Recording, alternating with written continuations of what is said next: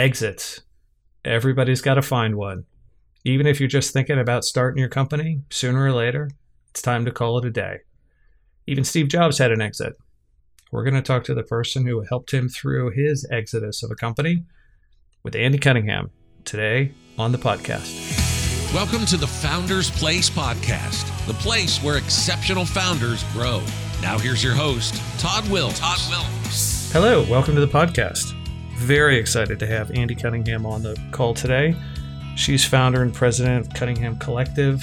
She has made it her business to help some executives, Silicon Valley and otherwise, make it through the big transition.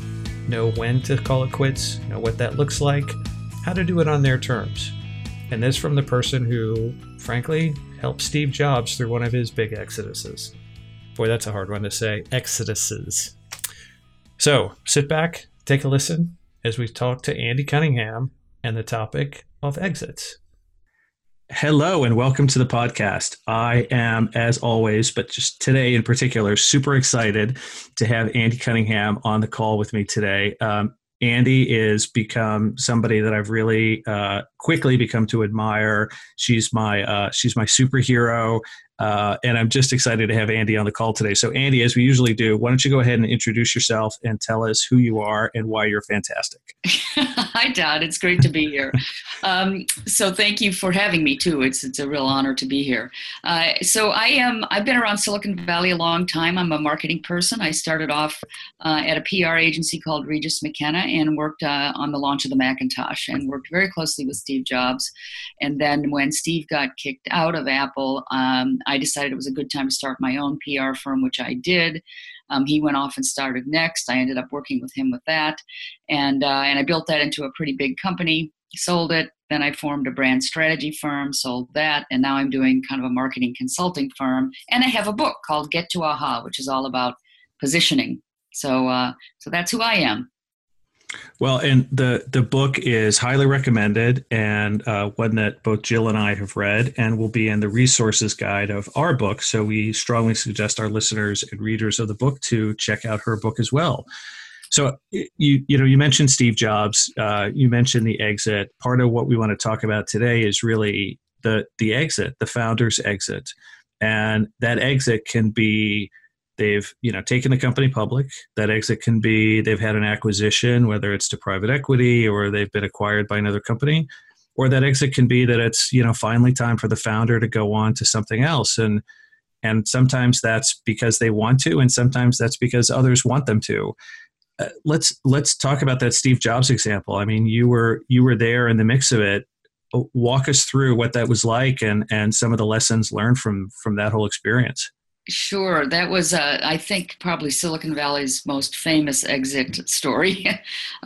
So Steve, as you may recall, had hired John Sculley to run the company, to be the president of the company, because at that point in time, Steve had never been a president. He founded Apple Computer along with Steve Wozniak, but he was never the president. He had a guy named Mike Markkula was the president for a long time. And anyway, Steve didn't really feel he had the skills to do that. So he was ready to bring in a professional president, and he hired John Sculley from Pepsi. And he used the famous line, which I think people recall, which is, hey, John, do you want to continue selling sugared water to kids, or do you want to come and help me change the world? And that was kind of the line that seduced John into agreeing to come to Apple. So John came to Apple. I want to say this was maybe 1983, perhaps early 83. And they were a famous pair for quite some time, and I worked very closely with both of them. They would talk about what they were going to wear, so they looked good together. They talked about how they would banter in front of people, how they would launch products, all of this. And for a long time, like 8 or 9 months, it went really well. But after the first year of John's presence at Apple, they started to have disagreements about things, about the way things were being run, and primarily it was all centered on the Macintosh. So the Mac was Steve's baby. He really wanted that product out there. It was a vision he'd had for a while, and he put all the resources together to get this product done. He had a separate building at Apple. He had a separate key to get in. He flew a pirate flag above it, and he made it very clear that this was a a little bit of a rebellion inside of Apple. And it went along quite well with John, but after the product was launched, it wasn't selling very well. And there were some things wrong with the product. For example, it didn't have a cursor key, and there were some other issues, no networking. It was not really a business computer, even though that's how he wanted it to be sold. And it just wasn't selling. And he was spending a lot of Apple's money with this Macintosh division trying to get this product up and running. And that became kind of the crux of a problem between he and John.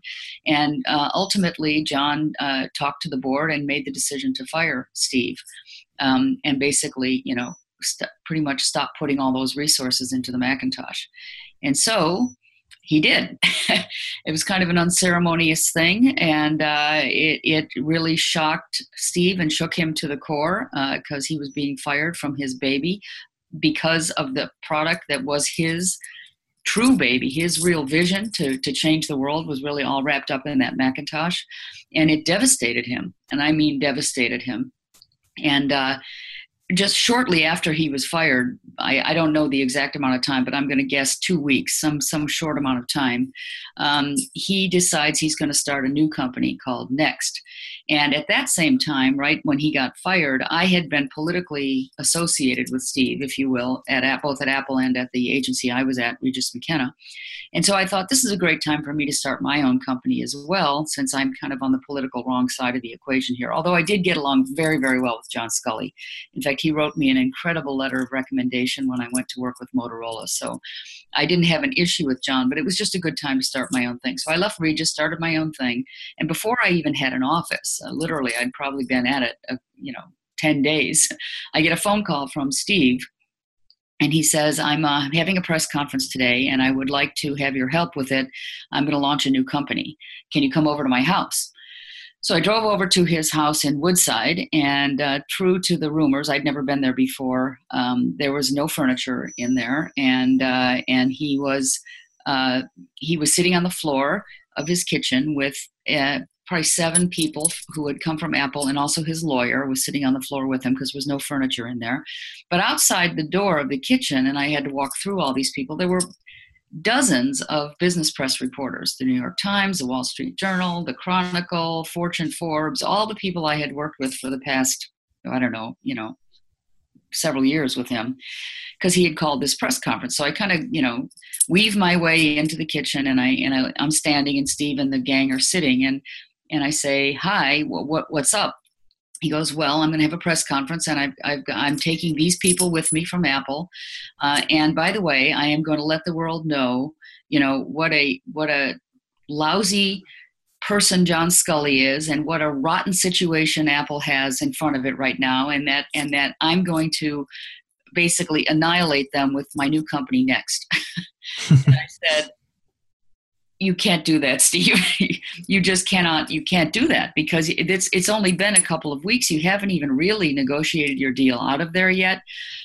These 7 people that you're taking are key individuals at Apple. That's going to create a big problem. You're going to wind up with lawsuits." And the lawyer is sitting right there, and he's not saying anything to Steve.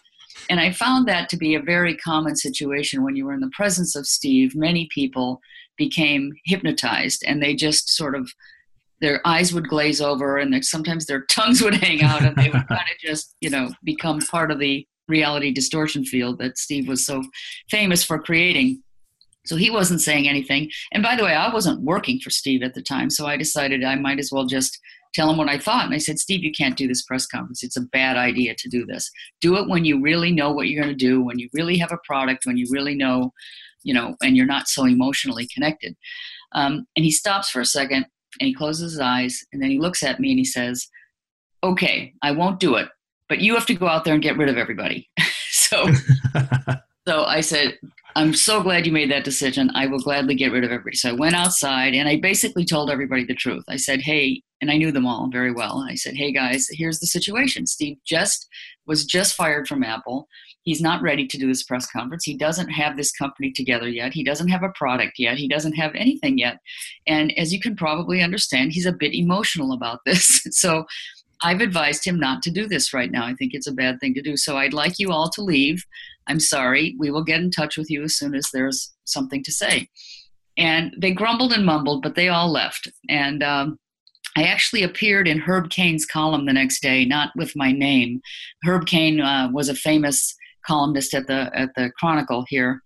I think it was the Chronicle. Maybe it was the Examiner. I don't remember anymore.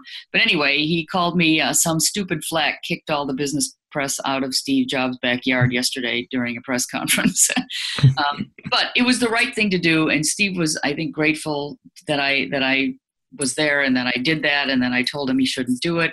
And then I ended up with a multi-year relationship with him after that, working with him to get Next off the ground and also Pixar. So I also launched Pixar with him. So it was a good day for me, and I think it ended up being a good day for Steve. But boy, exiting a company that you founded when it isn't your choice and you get publicly fired in front of the whole world is absolutely devastating.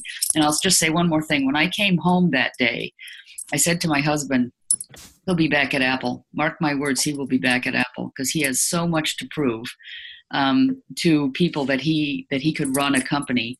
I knew from that very moment, that very day, that he would go back to Apple. And I think it was 7 years later he did. Awesome.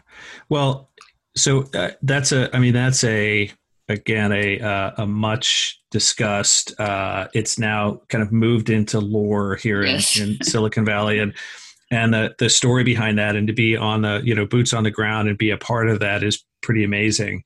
If you think about that experience, and you also think about over the years, you've now gone on to work with other founders, other organizations. You become a board member, an advisor. You're pretty close to a lot of companies. Help us walk through, if you're a founder and you're finding yourself at this sort of pivot point where now there's an exit looming against any of those examples we kind of laid out. How should the founder start thinking about their communication strategy, and what do they say and when do they say it? This is, frankly, it's an uncomfortable place for a lot of them, and getting guidance is sometimes challenging. So, give us the expert's point of view. What do they start thinking of here? It is a super hard challenge, because you are so connected to your company that you really can't even think anything but emotionally charged about it. So I think what founders need to understand, they need to keep track of where their skills start and stop.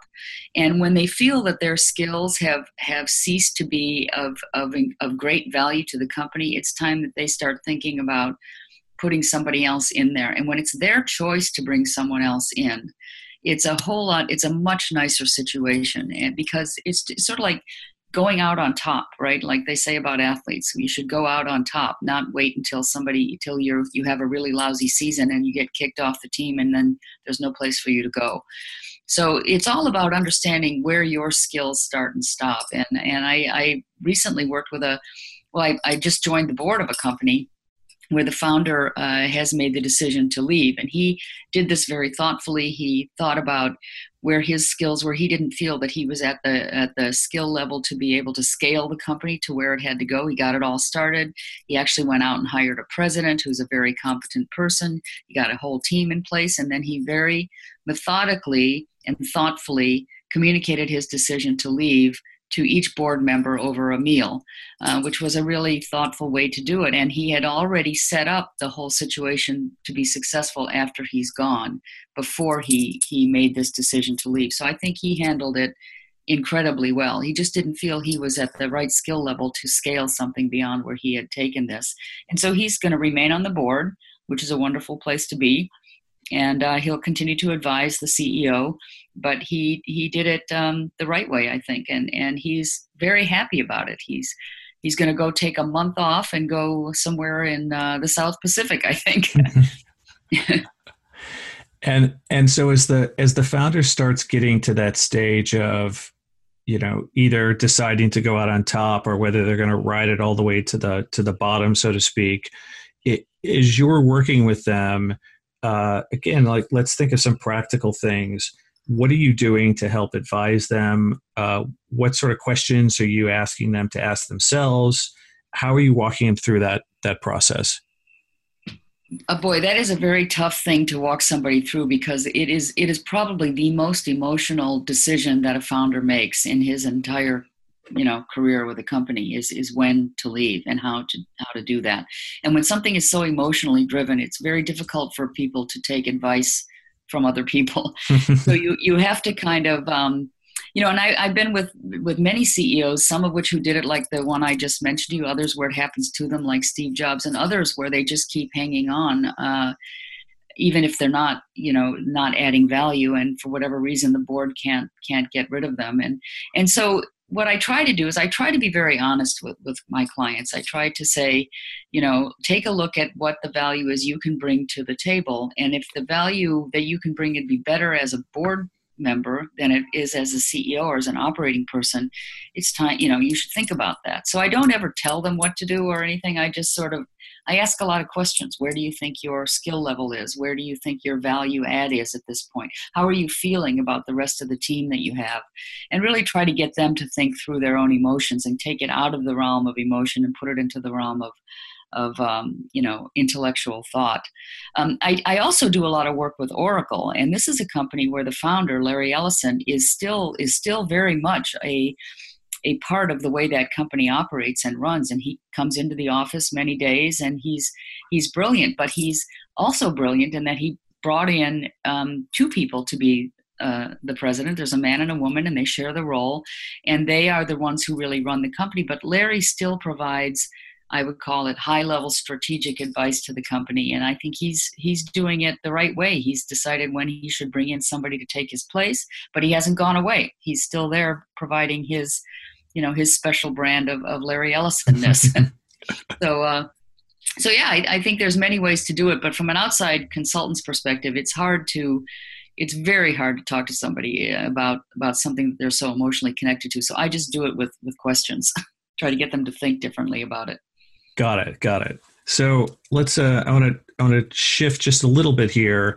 Now let's think about, walking them through, okay, so they're going through the exit for whichever reason, and we can kind of go down the various paths here, but I'd love to hear your thoughts. Again, this is one of those where founders sometimes struggle with a playbook of who should they talk to, when should they talk to. We've heard from some folks that they've been very quiet up until the very last minute. Others have started sort of sharing information and been a little more quote unquote transparent earlier. And help us go through some of the steps of how do you communicate, where do you communicate, when do you communicate, and again, helping that founder get comfortable with the fact that they're communicating part of their exit strategy. Right. I think the first thing the founder needs to do is get his or her ducks in a row before he communicates anything to anybody. So getting the ducks in the row, which is, like, as I suggested, this guy I've worked with recently who I think did this the very right way.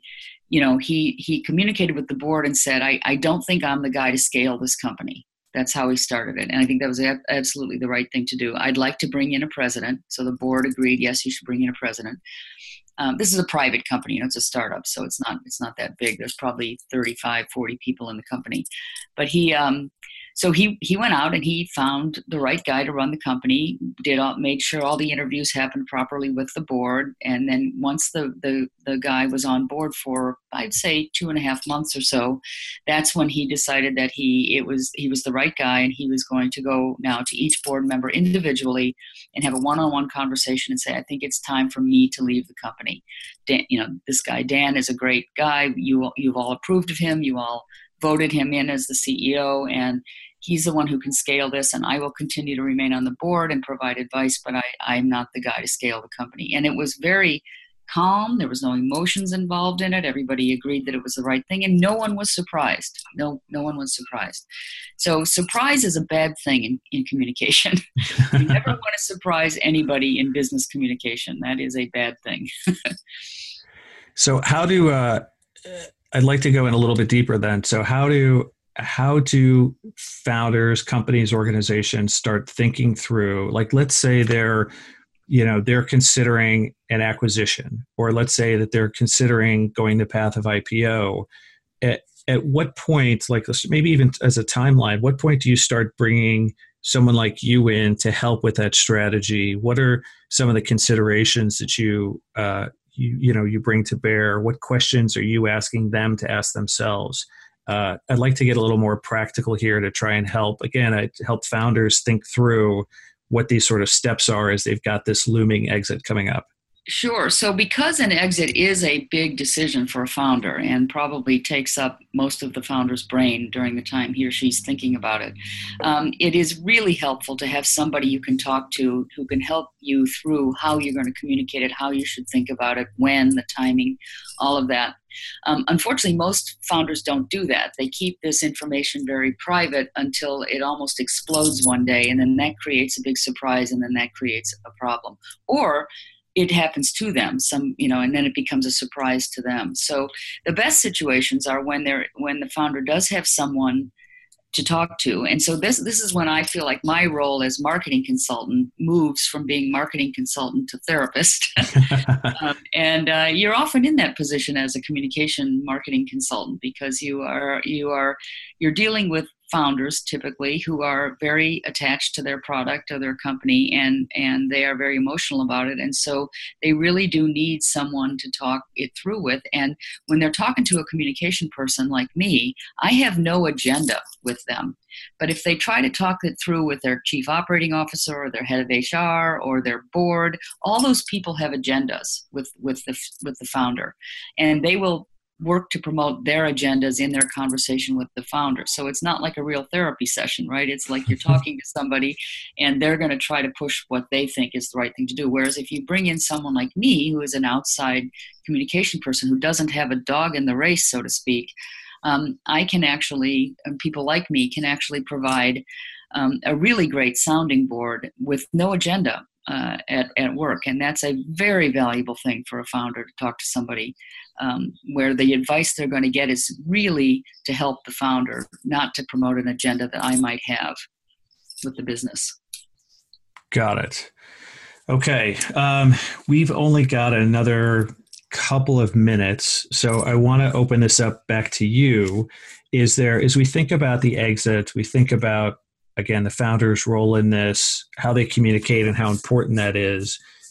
Any key points or topics that we didn't discuss, anything that you want to bring to bear, especially as for someone who's listening to this and they're starting to think about, they've been growing the company, now they're thinking about this next stage of life.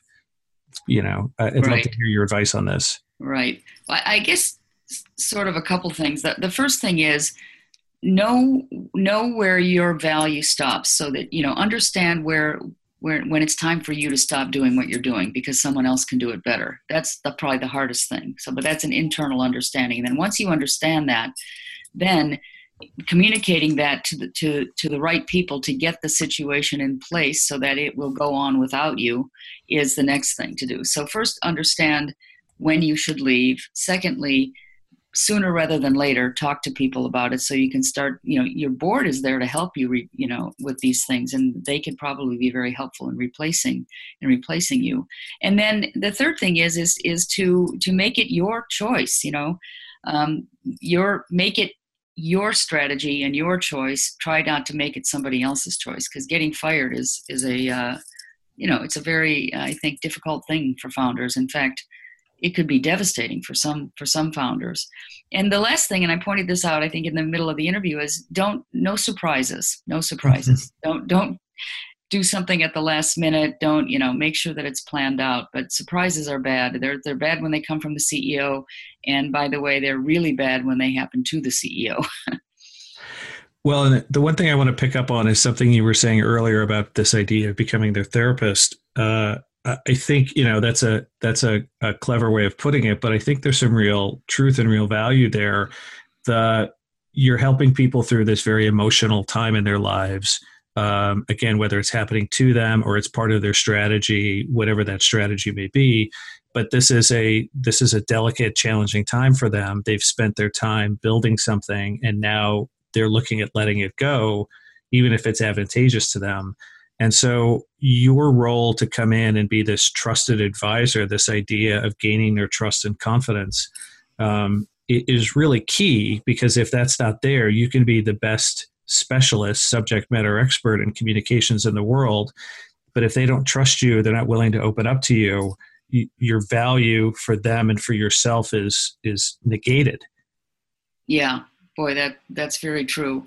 I've always found in my job as a marketing and communication person is that you're always walking the fine line between the founder and his ego or her ego. Usually it's a his. The founder and the ego, and then the business. And in the end, when a company hires us or me, I'm there to work on the company's behalf, not the founder's behalf. So what I try to do is tell that to the founder, and I say, when you brought us on for the company to help the company through a difficult situation or help the company communicate something. And so I'm telling you, as the founder of this company, that the best thing for the company is that you do this. And that usually works very well with founders because they are so attached. It's like saying the best thing for your child is to do this if you're talking to a doctor. And so what we try to do is put the conversation out of the ego and into the company's benefit. And that takes some of the emotion out of it anyway. You can never take it all out, but that takes some of it out.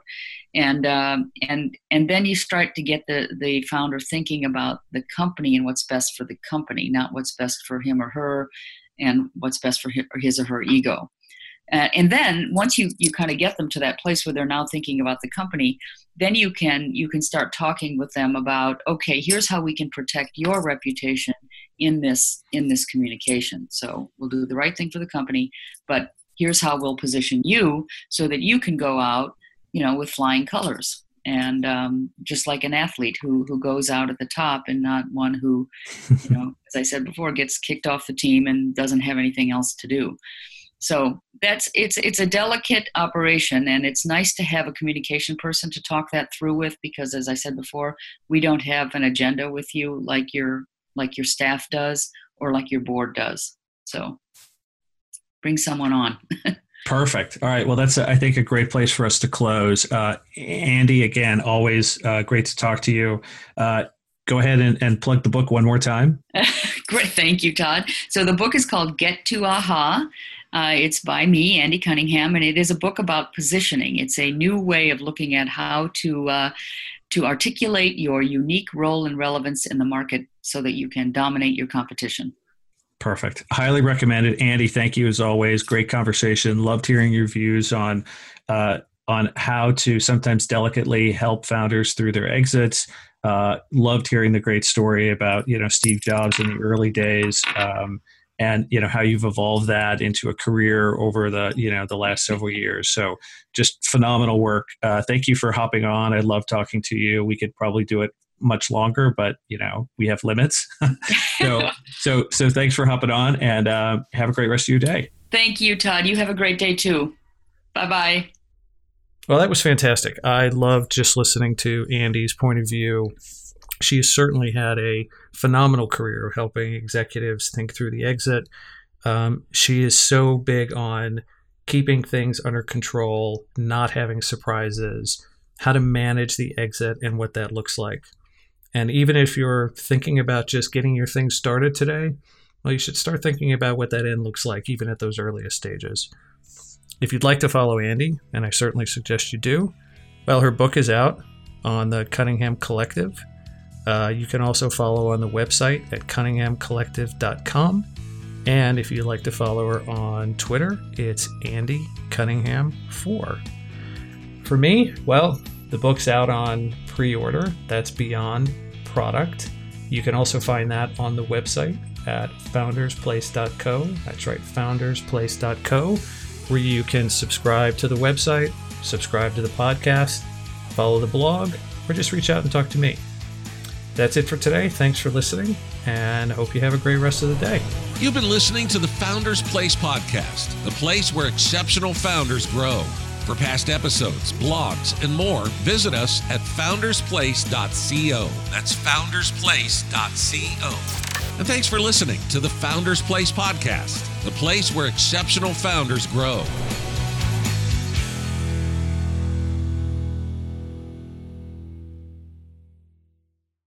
This podcast is a part of the C-Suite Radio Network. For more top business podcasts, visit c-suiteradio.com.